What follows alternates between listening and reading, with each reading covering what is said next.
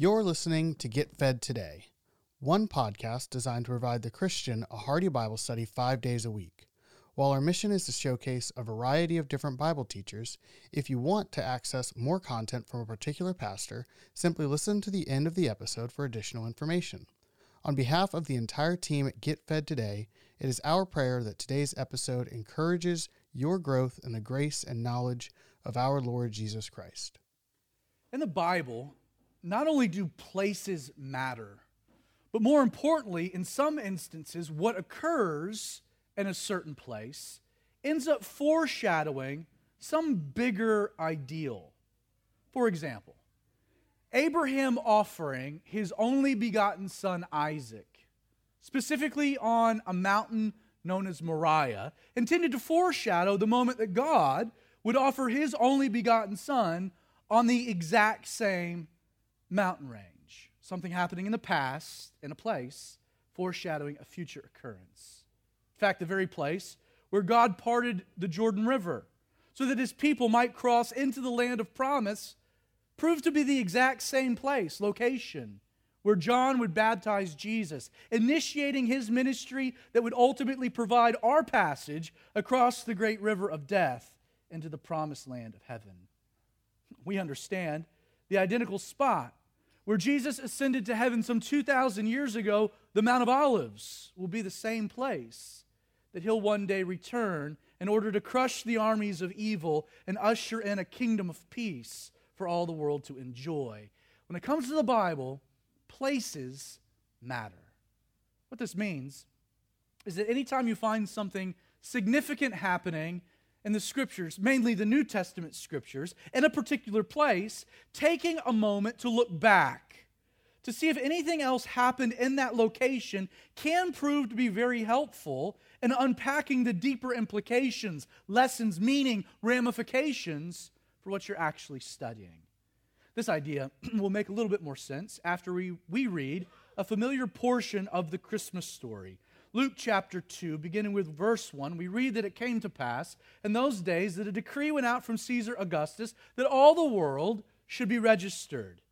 This census first took place while Quirinius was governing Syria. So all went to be registered, everyone to his own city. Joseph also went up to Galilee, out of the city of Nazareth, into Judea, to the city of David, which is called Bethlehem, because, he was out of the house and lineage of David, to be registered with Mary, his betrothed wife, who was with child. And so it was that while they were there in that location, the days were completed for her to be delivered. And she brought forth her firstborn son, wrapped him in swaddling clothes, and laid him in a manger because there was no room for them in the inn. One aspect of this story that doesn't garner enough attention is this strange detail that because Caesar Augustus issues this decree requiring everyone in the Roman Empire to travel back to their city of origin to be registered, that Joseph had to lug his very pregnant wife Mary from their home in Nazareth all the way down to Bethlehem, a suburb south of Jerusalem. Now, on the surface, it would be easy to chalk up this development to really bad luck on the part of Joseph and Mary.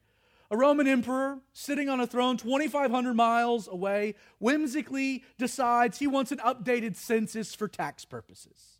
So without care for how this would affect anyone else, he issues this decree, leaving you no choice but to make this very difficult journey into Bethlehem. All things considered, for Mary and Joseph, in light of the dynamic, the timing could not have been worse. This evening, instead of seeing this development as purely coincidental, I want you to understand that the place that Jesus was to be born was of such importance that God was indeed behind the scenes pulling the strings of a clueless Augustus. Augustus was doing God's bidding.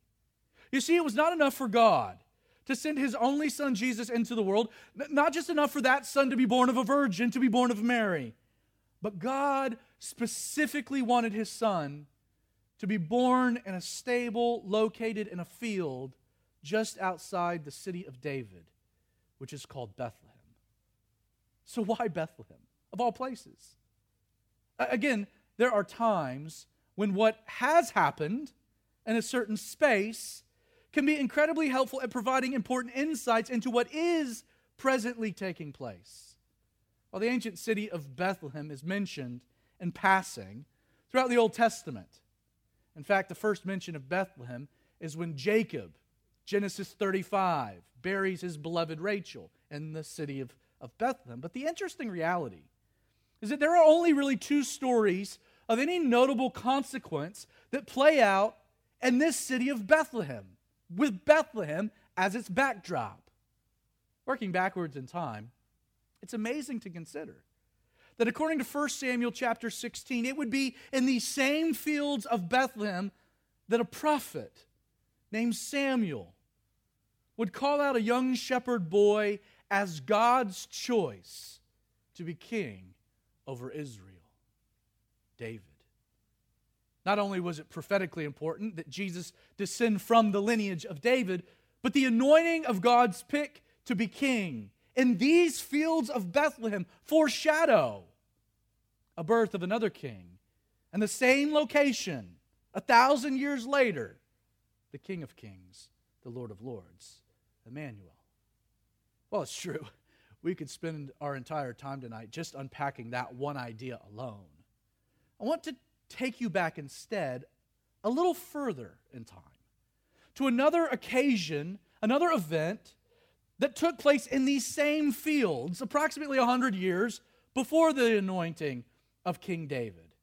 And hopefully you'll see by the end of tonight's study how the fascinating love story of Ruth and Boaz adds an entirely new wrinkle to how we should see the birth of Jesus. Ruth, we'll spend the majority of our time there this evening. In chapter 1, beginning with verse 1, we're told that it came to pass in the days when the judges ruled that there was a famine in the land. As was typical during this time period of the judges, famine was often God's judgment on account of Israel's rebellion, their disobedience. But we're told that a certain man, in light of this famine, a man of Bethlehem, Judah, this word Bethlehem, it means the house of bread, he went to dwell in the country of Moab, he and his wife and his 2 sons. Sadly, instead of enduring the famine, this certain man furthered his rebellion against God by leaving the promised land for the neighboring country of Moab. Such an act was the equivalent of abandoning God, abandoning God's people, thumbing your nose at the divine. We're told that the man's name was Elimelech. His name means God is my king, implying he did have some type of spiritual heritage. We're also told that the name of his wife was Naomi. I love that name. It means my delight. And the name of his 2 sons were Mahlon, which means sickly, and Chilion, which means weakling. They were Ephraimites of Bethlehem, and they went to the country of Moab and remained there. Now, it doesn't take long for this particular story to spiral from being bad, leaving the promised land for Moab was not a good thing, to becoming much worse. Verse 3 of chapter 1, we're told, then Elimelech, Naomi's husband, died. This word died in the original language, it means he was executed. He didn't die of natural causes. He was slaughtered. And Naomi was left with her 2 sons. Imagine being left with sickly and weakling. No doubt 2 winners. Now we're told that they took wives of the women of Moab. Again, totally forbidden by God for a Hebrew to marry a Moabite. They took wives. The name of one was Orpah. Every time I see that, I think Oprah. Neither here nor there. Her name means gazelle. Must have been a beauty. And the name of the other was Ruth. Her name means friendship. And we're told that they dwelt there about 10 years. Verse 5 says, then Mahlon and Chilion also died. I know that's a shocker for a sickly and weakling to pass away, but the word again implies that their death was similar to their father's. They were executed. They were killed. So the women survived, her 2 sons, her husband, Naomi arose, she's had enough, with her daughters-in-law, that she might return from the country of Moab, for she had heard that the Lord had visited his people by giving them bread. God's judgment had been lifted. Therefore, she went out from the place where she was to return to the land of Judah. And Naomi said to Orpah and Ruth, "Go, return each to your mother's house. The Lord deal kindly with you, as you've dealt with the dead, their husbands, and with me. The Lord grant that you might find rest, each in the house of her husband." Naomi, at this point, she's had enough of it. She left the land. She went to Moab. Her husband dies. Her two boys marry. That's great. They don't have kids. That's not cool. They also die. So now she's in a foreign land, left with two foreign women, daughter-in-laws, and she's like, I'm out. I'm done.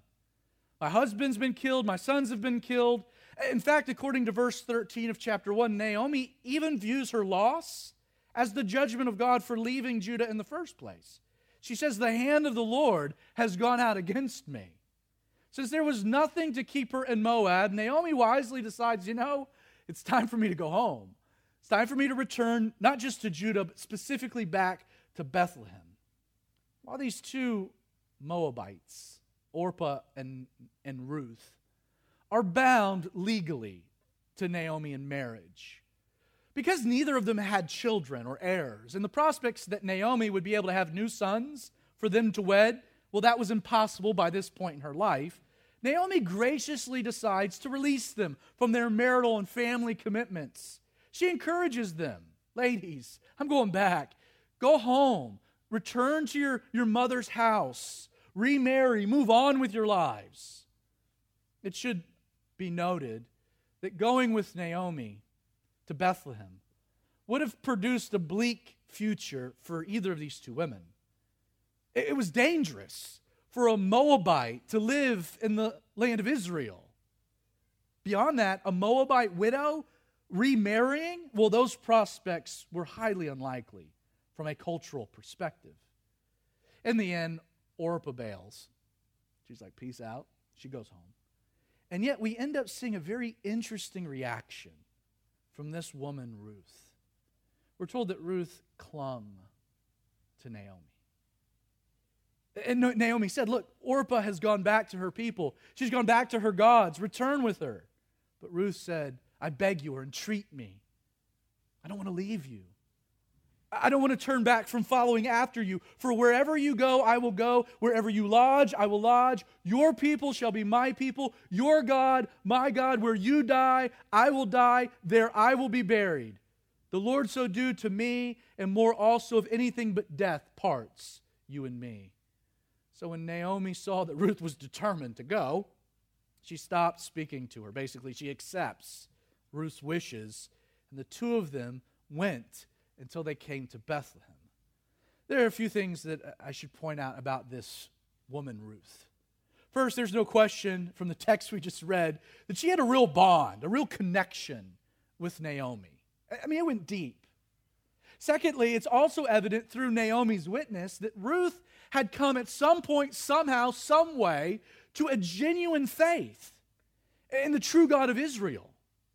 Not only does she want to go with Naomi because she loved her mother-in-law, but Ruth was making a decision here to reject Moab, to reject Moab's gods, to place her life into the hands of the true God of Israel. She says, again, your people shall be my people, and your God, my God. It was personal.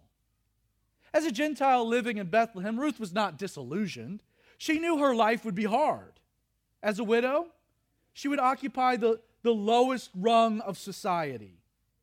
And yet she makes this decision that in spite of what her future might look like, it was better to be a part of the people of God if that meant she was at the bottom rung than remain as a Moabite. Ruth here has experienced a true and lasting conversion. Well, Ruth 1, verse 22, we're told that Naomi returned Ruth the Moabitess, her daughter-in-law, with her from the country of Moab, and they came to Bethlehem. At the beginning of the barley harvest, this would make it early fall, chapter 2, verse 1 opens that in Bethlehem there was a relative of Naomi's husband, a man of great wealth of the family of Elimelech. His name was Boaz. So we have a bit of a shifting of the scene. Naomi, Ruth, they come back to the land. And then chapter 2 opens, introducing us to a new character. This man Boaz. He'll become a central part of our story. In verse 1, we're told that Boaz was a man of great wealth. But he also happened, interestingly enough, to be a relative of Naomi's husband, Elimelech.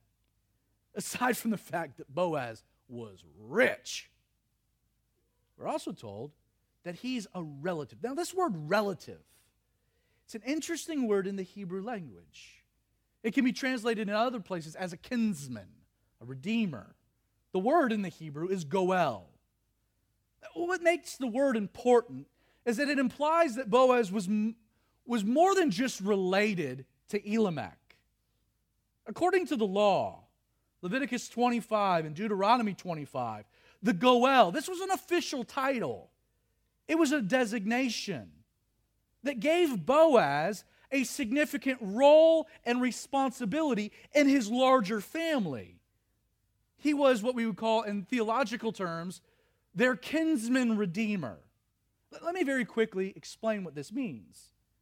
In Hebrew society, the person with this designation, typically the patriarch, the goel, had the legal authority to redeem a family member who had fallen into slavery for economic reasons. The goel could step into the situation. He could deal with the creditors. He could satisfy the debt. In fact, he could satisfy the debt without any interest. He had a very unique place.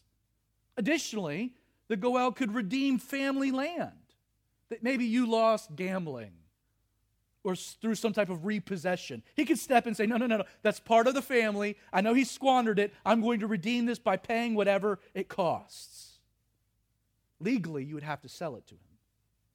In fact, if the situation warranted, the goel could redeem a childless widow by providing her an heir in order to maintain family continuity, name, legacy. Widows were at a terrible disadvantage in this culture. They needed sons, not only to help provide for them, but to carry on a family lineage. Boaz, as the goel, had that authority. He had that right. Well, verse 2, so Ruth says to Naomi, the story's about to kind of develop. She says, let me go to the fields and glean heads of grain after really him whose side I might find favor. I'm going to go out. Hopefully someone will look kindly on me. So Naomi says, go, my daughter. In ancient Israel, the welfare system allowed the poor to go into a field following after those reaping. And anything that had fallen off to the side was to be left and could be collected. So you could go out each day, collect as much grain as you could carry, enough to make bread to eat. This was the welfare system. So this is Ruth's intention. We need food. I'm going to go out. Hopefully I'll find somebody. It'll be favorable. I can get us some provisions. So she left and went and gleaned in the field after the reapers. And Ruth happened to come to the part of the field belonging to Boaz, who was of the family of Elimelech. Now, scene shifts back to Boaz, verse 5. He arrives. He's inspecting his field. It's harvest time. Wants to see what's going on. We're told that Boaz said to his servant in charge of the reapers, whose young woman is this? Let me translate that into more of a common vernacular. Bada bing, bada boom. Is she available? So the servant in charge says to Boaz, well, this is the young Moabite woman that came back from Naomi from the country of Moab. So word had spread. And she says, let me glean and gather after the reapers among the sheaves. And so she's come, she's continued working from morning to now. She did take a little rest time. So Boaz says to Ruth, you listen, my daughter. Do not glean in other fields, nor go from here, but stay close by my young women, those that were also gleaning. Let your eyes be on the fields that they reap, and go after them. I've commanded the young men not to touch you. And when you're thirsty, go to the vessels and drink from what the young men have drawn. There is no question that Boaz, in the subtle way, He's flirting. He's making sure that Ruth knows that there's no reason to go to other fields. You stay in my field, baby. In fact, I told the young men, stay away. They're to draw you out water. You just enjoy being here. Now, for most of the men in Israel, because Ruth was a Gentile, compounding that she was also now a widow, she would have been untouchable. Like, no matter how much of a babe she might have been, most Hebrew men would not have been interested. 2 strikes. And yet what's fascinating about our story is that right from the jump, right from the beginning, the moment he lays eyes on her, Boaz, oh, totally different reaction, right? Boaz isn't like all the other men. I wonder why. In Matthew chapter 1, verse 5, we're given a very interesting detail. Probably a passage of Scripture you skip right on through. It's a genealogy. Most people don't read the genealogies. But in the genealogy, we're told that Boaz possessed a very unique spiritual legacy. A legacy that would probably have given him a very soft spot for a young Gentile woman who had rejected her people to be part of the people of God and was now adapting to a new life in Israel. You see, Boaz's mother was none other than Rahab the harlot. If you recall the story of Jericho, 2 spies go in. They're going to get caught. Rahab hides them, protects them.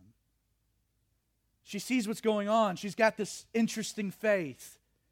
She asks the 2 spies, I know that you're going to conquer. I know what's inevitable. Remember me. And they tell her to hang out this scarlet cord from her window, and she was spared. She becomes part of the children of Israel, and she has a son whose name is Boaz. Now Boaz, verse 14, he says to Ruth at mealtime, come here and eat of the bread. Dip your piece of bread in the vinegar, sour wine. So she sat beside the reapers, and he passed parched grain to her. She ate, was satisfied, and kept some back. Basically, this is an ancient lunch date. That's what's kind of happening here. And you know it's a lunch date really for one reason. Ruth doesn't gorge herself, but notice she took home leftovers. So she doesn't eat everything on her plate. She keeps back some for later. Verse 15, so Ruth rose up to glean, so following the lunch, and Boaz commanded his young men, saying, let her glean even among the sheaves, which was odd. Do not reproach her. Also let some of the grain from the bundles fall off purposely for her. Leave it so she can have it. Don't rebuke her. So Ruth gleaned in the field until evening and beat out what she had gleaned. It was about an ephah of barley, quite a bit. She took it and went to the city, and her mother-in-law, Naomi, saw what she had gleaned. Now understand what Boaz is doing here. Good old Bo. Is he's going way beyond the requirements that the law stipulated and these type of welfare dynamics in regards to gleaning. And he's doing this to communicate his affection for Ruth. This was highly unusual. In fact, Boaz, man, the guy's got some game because he enlists the help of some qualified wingman to help him, woo young Ruth. According to the next several verses, his advances are not only noticed by Ruth, they also catch the attention of Naomi. Ruth 2 closes with kind of a general summary of what happens over the course of really the next several weeks. We're told, so Ruth stayed close by the young women of Boaz to glean until the end of the barley harvest and the wheat harvest, and she dwelt with Naomi, her mother-in-law. Now, one aspect to this role of the Goel that I should mention at this juncture in our story is that though Boaz is Ruth's kinsman redeemer, meaning that he has every right legally to marry her, the Goel only assumed that responsibility if asked. This wasn't something he could impose. Boaz is doing everything to woo Ruth. But when it was all said and done, Ruth was the one that would have to come to Boaz. She'd have to make the move. Again, chapter 2 closes with both the barley and the wheat harvest coming to an end, meaning that the natural interactions between Boaz and Ruth were about to become less and less frequent. as you turn from one chapter to the next, you have to consider. Will Ruth seal the deal? Come on, what are you doing? He's ready. You sense it. You feel it. It's a classic love story. You're hanging on pins and needles. It appears that it's time for Naomi to intervene. Chapter 3 opens. Then Naomi, her mother-in-law, said to her, "My daughter, shall I not seek security for you that it may be well with you? Now Boaz, whose young women you were with, is he not our relative?" But Naomi's basically saying, Ruth, Boaz is your Goel. He's clearly interested. What are you waiting for? She continues, in fact, Boaz is winnowing barley tonight at the threshing floor. Therefore wash yourself and anoint yourself. Put on your best garment. Go down to the threshing floor. Don't make yourself known until the man's finished what he's eating and drinking. But then it shall be when he lies down that you shall notice the place that he lies, and you shall go in, uncover his feet, and lie down, and he will tell you what to do. Like Naomi here, she's playing matchmaker. And she's also given Ruth a little bit of a push. She's providing some tactical advice. Because that night was going to mark the conclusion of another wonderful harvest, signifying God's provision and blessing. There would be a celebration on the threshing floor, a perfect night, a party for Ruth to make a move. Naomi tells her, "Hun, tonight's a big night. Go take a bath, clean yourself up, put on a little perfume, your best dress, the little black one. And you go, but you need to wait until the man's done eating and drinking. Like, don't interrupt his meal. But when he's done, it's time to move in. And when the time's right, Naomi instructs Ruth, go in, uncover his feet, lie down, adding, Boaz will tell you what to do. Now, please understand, culturally, Naomi is not telling Ruth to make some type of sexual advance. I know how your little minds were reading all of that. Shame on you. In fact, laying at someone's feet, it was a cultural sign of respect, of submissiveness. Like, what's Naomi actually saying to Ruth? She's saying, go in, uncover his feet, sit there, surrender to him, formally call him to be your Redeemer. So it happened. I love this story. It happened at midnight that Boaz was startled. You would be too, by a woman lying at his feet. He's sound asleep, good meal, good drink. He's out. Then his feet start getting cold. Man, my covers, what?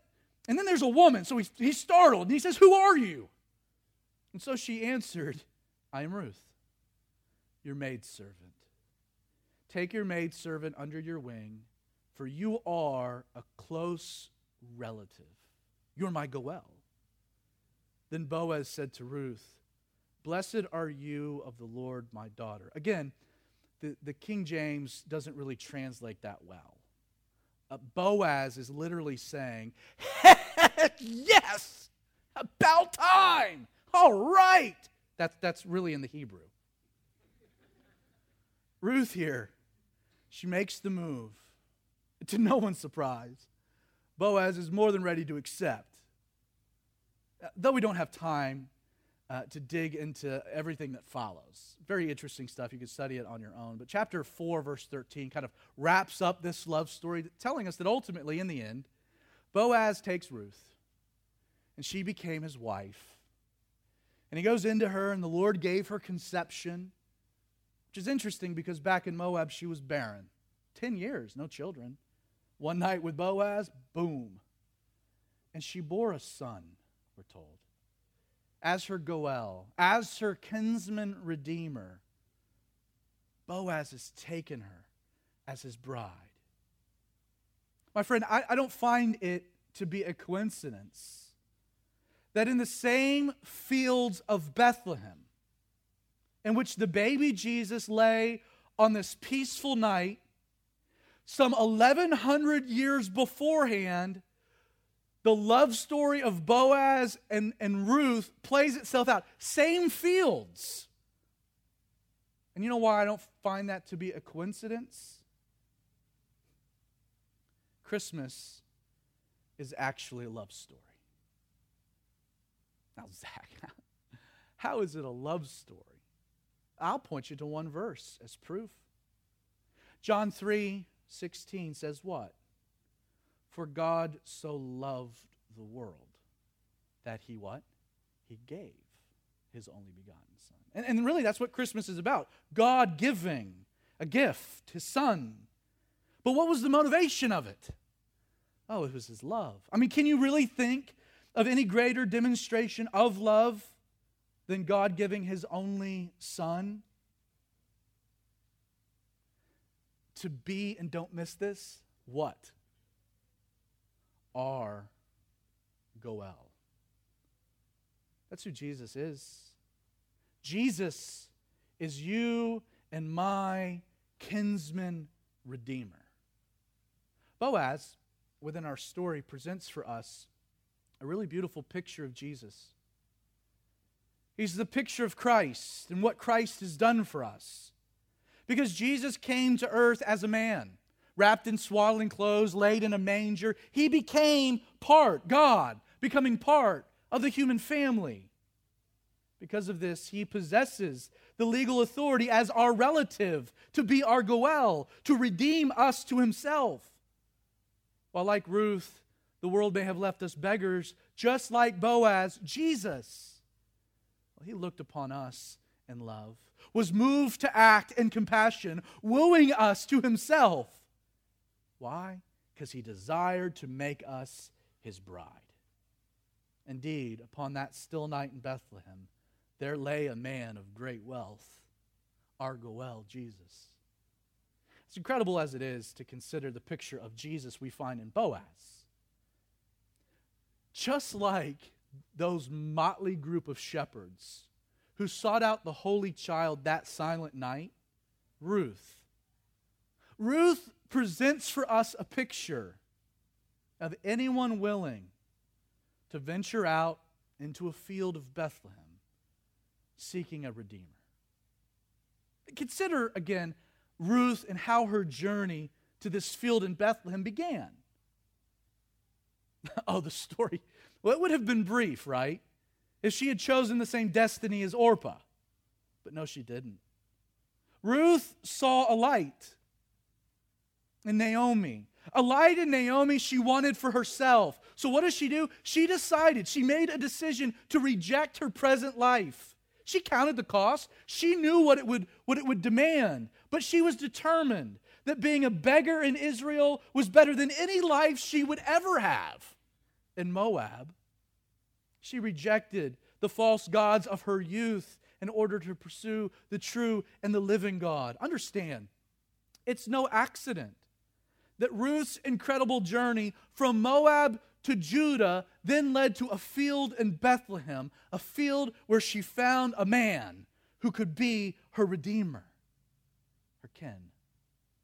And yet, like that time in Moab, for Boaz to be her redeemer, Ruth would also have to make another decision, wouldn't she? She would have to call. Boaz could redeem. Boaz could provide a life she could never have imagined. But she would have to come to him, and she would have to call upon his name. Boaz could woo, and he could pursue, but ultimately it was Ruth that had to make a decision. You know, one of the details of this story that I love, it's this idea that Ruth comes to Boaz when? You might have missed this, but she comes at midnight. Midnight. In fact, things were so dark that upon realizing someone was at his feet, Boaz's first reaction wasn't to automatically assume it was Ruth. He couldn't tell it was her, to the point that he has to ask, who's there? She's at his feet, not like a great distance. Who are you? And then Ruth, she answers his call. she expresses her intention. Boaz can't wait to accept, "Blessed are you of the Lord, my daughter." Now think about that for just a minute. Naomi wanted Ruth to call Boaz as her redeemer, right? And no question, Naomi wants to be sure that Boaz will accept. So what's her advice? Ruth, you need Boaz to accept you. So you need to clean up, put on your best perfume, wear your nicest dress. Ruth, you need to make sure that you impress him so he accepts you. The irony, though, is that none of those things are even relevant by the time Ruth approaches Boaz, because it's too dark to see. Consider, at what point in our story did Boaz fall in love with Ruth? My friend, it was the very moment he saw her. He didn't even know her name. Nothing had to be said. No promises given, no demands made. Instead, Boaz fell for a sweaty Ruth who was in the field, all dirty, hardly looking her best. Carrying out the type, I hope you know this evening that there is nothing you can do to cause Jesus, your Redeemer, to love you any more than he already does.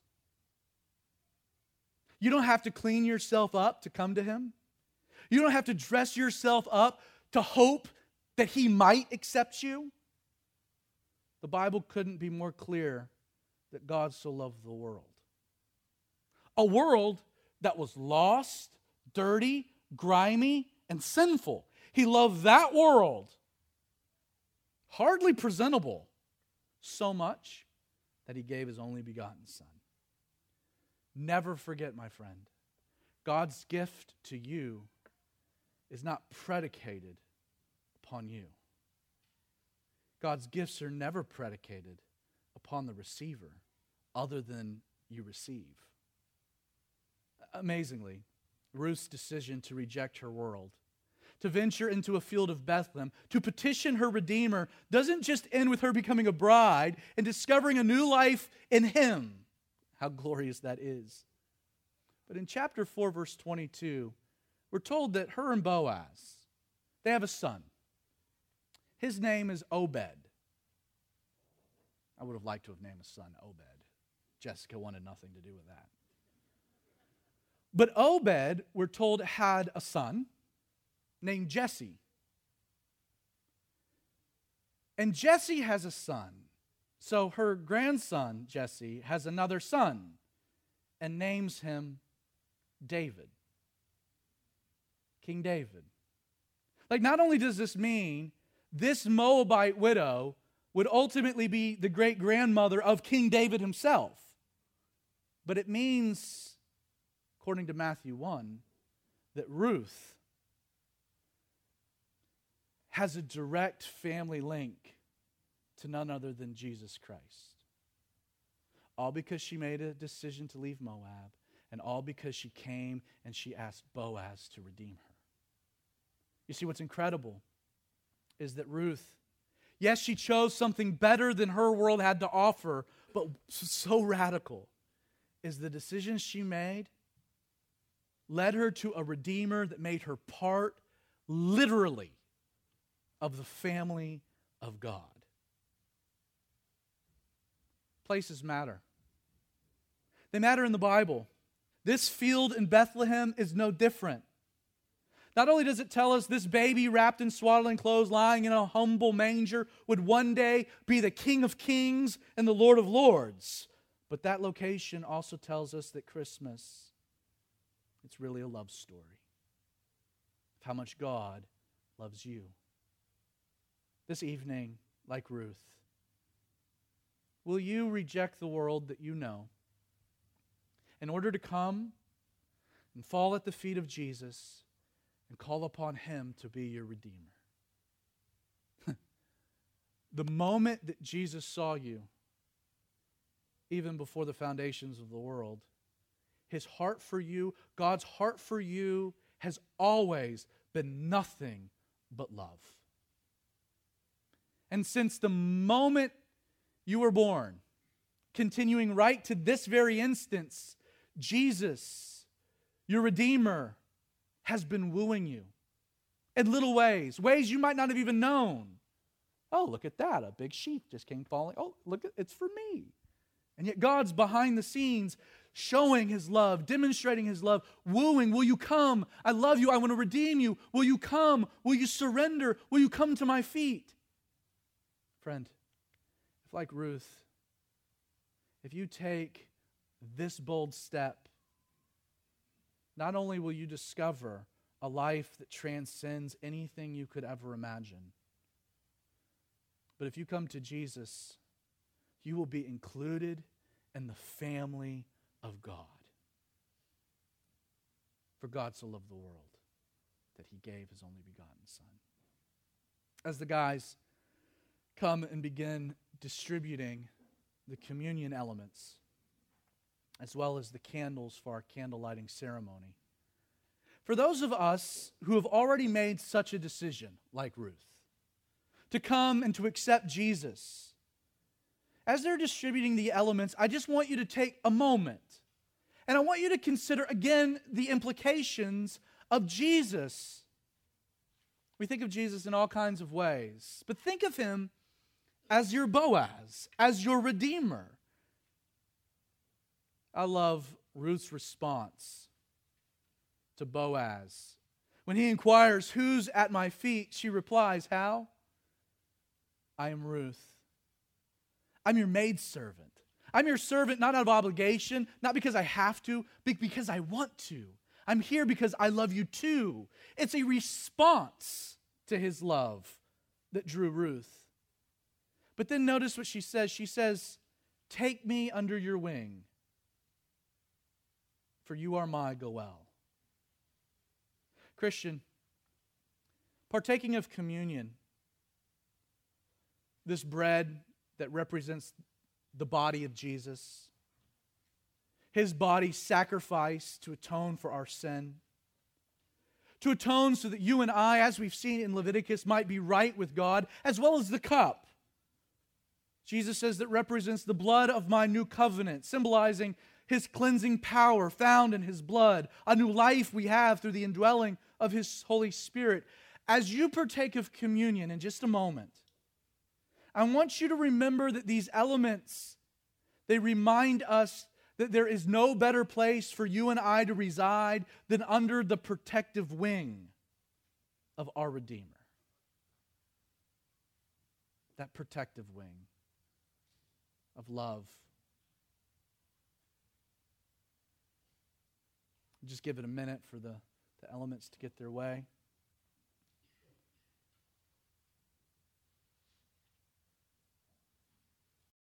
In the Scriptures, we have, throw out a big word. I read it in a book. Anthropomorphic attributes of God.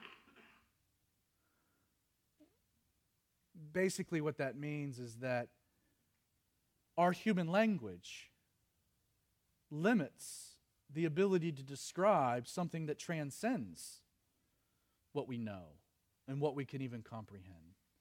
That there are things about God that are hard to articulate in a human vernacular, a limited one at best. And so we employ various phrases to try to describe something that's hard to describe. Again, Ruth is saying something here using an attribute that is descriptive. Boaz doesn't have wings. God doesn't have wings. Over and over and over, we'll read it in the Psalms, that I might rest under the shadow of your wings. Protection, comfort. You know, I imagine, as I think of Ruth, what was it that kept her from coming? Like, it's all the way to the end of the barley and the wheat harvest. It wasn't as though that first moment it was clear who Boaz was and what he intended.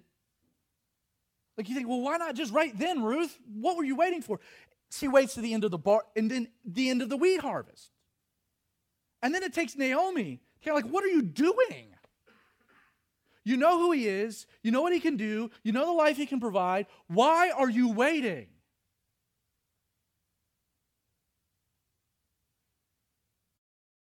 I think, and again, the text doesn't say, so I'm using a little license. But I can imagine that she didn't feel worthy. She didn't feel worthy. And the reason I speculate that is that so often, you know the thing that keeps me from the cross? Is that I don't feel worthy. I know what it represents. I know what he did. But I also know me. And I know how rotten I am. And I know how frail I am. And I know how far I fall. It's the goodness of God. And yet Ruth reaches a point where she's like, it doesn't matter if I'm worthy when you're loved.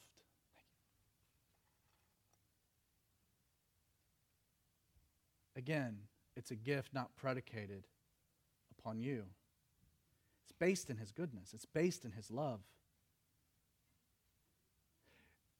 We make the statement that there is nothing you can do to cause Jesus to love you any more than he does. And that's a truth. Mainly because God's immutable. He's unchanging. He's unwavering. He loves you, and that love remains. But Zach, I did... No. There's nothing you can do to cause God to love you any less. He loves you. And it's that love that keeps us coming back, and it keeps us coming back. He doesn't judge us. He doesn't hold a condemnation over us. He's not guilting us into it. He just loves us. There's nothing you can do to cause God to love you anymore. There's no work. There's no sacrifice. All of those things are a response to his love. They're not to earn his love. But on the flip side to it, there's nothing that you can do to cause him to love you less, to lose his love. He loves you. And so these elements, we're told on that night, as they were eating, Jesus took the bread, he blessed it, he broke it, he gave it to his disciples, and he said to them, "Take, eat, this is my body, broken for you." This symbolizes how much I love you. Do this in remembrance of me, and so we do as well.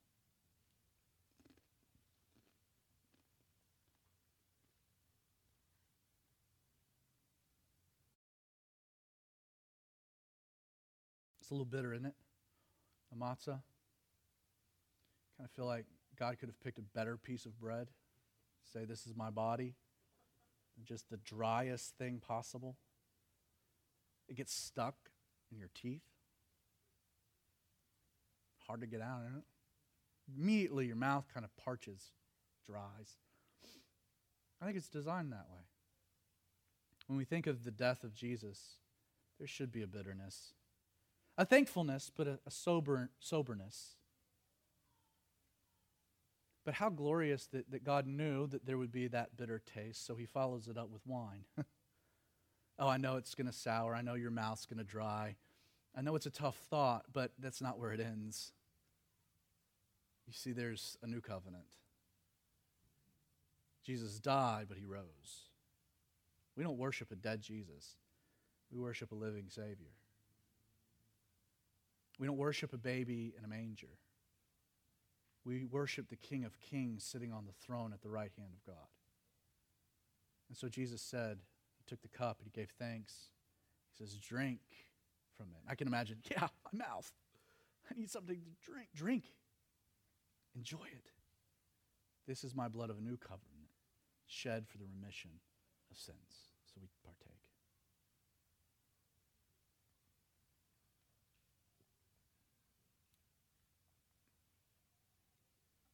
As we close with a candle lighting ceremony and the singing of Silent Night, and if Ray and Chad and Allison, if you guys could make your way up, as we kind of get set up for this, I want just one quick moment for you to also think back, just momentarily, about Naomi. Naomi. There's no doubt Naomi was far from perfect, right? She married an idiot and then followed him to a foreign land that she shouldn't have gone. And then she had 2 sons, sickly and weakling. Like down, like it just, bad decision, dead husband, 2 dead sons. Okay, I'm going back to the land. Like Naomi was far from perfect, right? She left Bethlehem. And yet the thing that I find so interesting about Naomi, in spite of her faults, there was still something about her that so inspired Ruth that she forsaked everything else to go with her. That Naomi still possessed a light that Ruth wanted for herself. I want your people to be my people. I want your God to be my God. You're far from perfect. I don't know if you knew that. Ask your spouse, they'll let you know. You're far from perfect. And yet Jesus doesn't ask us to be perfect. He asks us to just be a light. And you don't have to work hard to shine. You just let it. The question is not, are you good at shining or bad? Just, are you? I find it so fascinating that Jesus, he told his disciples, after talking about being the light of the world, he says, you are the light of the world. A city that is set on a hill cannot be hidden, nor do they light a lamp and put it under a basket, but they put it up on a lampstand, and it gives light to all who are in the house. So let your light so shine, like Naomi, before men. And why? So like Ruth, they might see God's good works in you and glorify him, not you. So they might see something of the divine shining, radiating from the fallen Naomi. So if we could start lighting. Father, Lord, I just ask that you would take this time. Thank you for listening to Get Fed Today. Today's sermon comes from Pastor Zach Adams. If you enjoyed the message, you can access more of Pastor Zach's teaching ministry by visiting zachadams.org.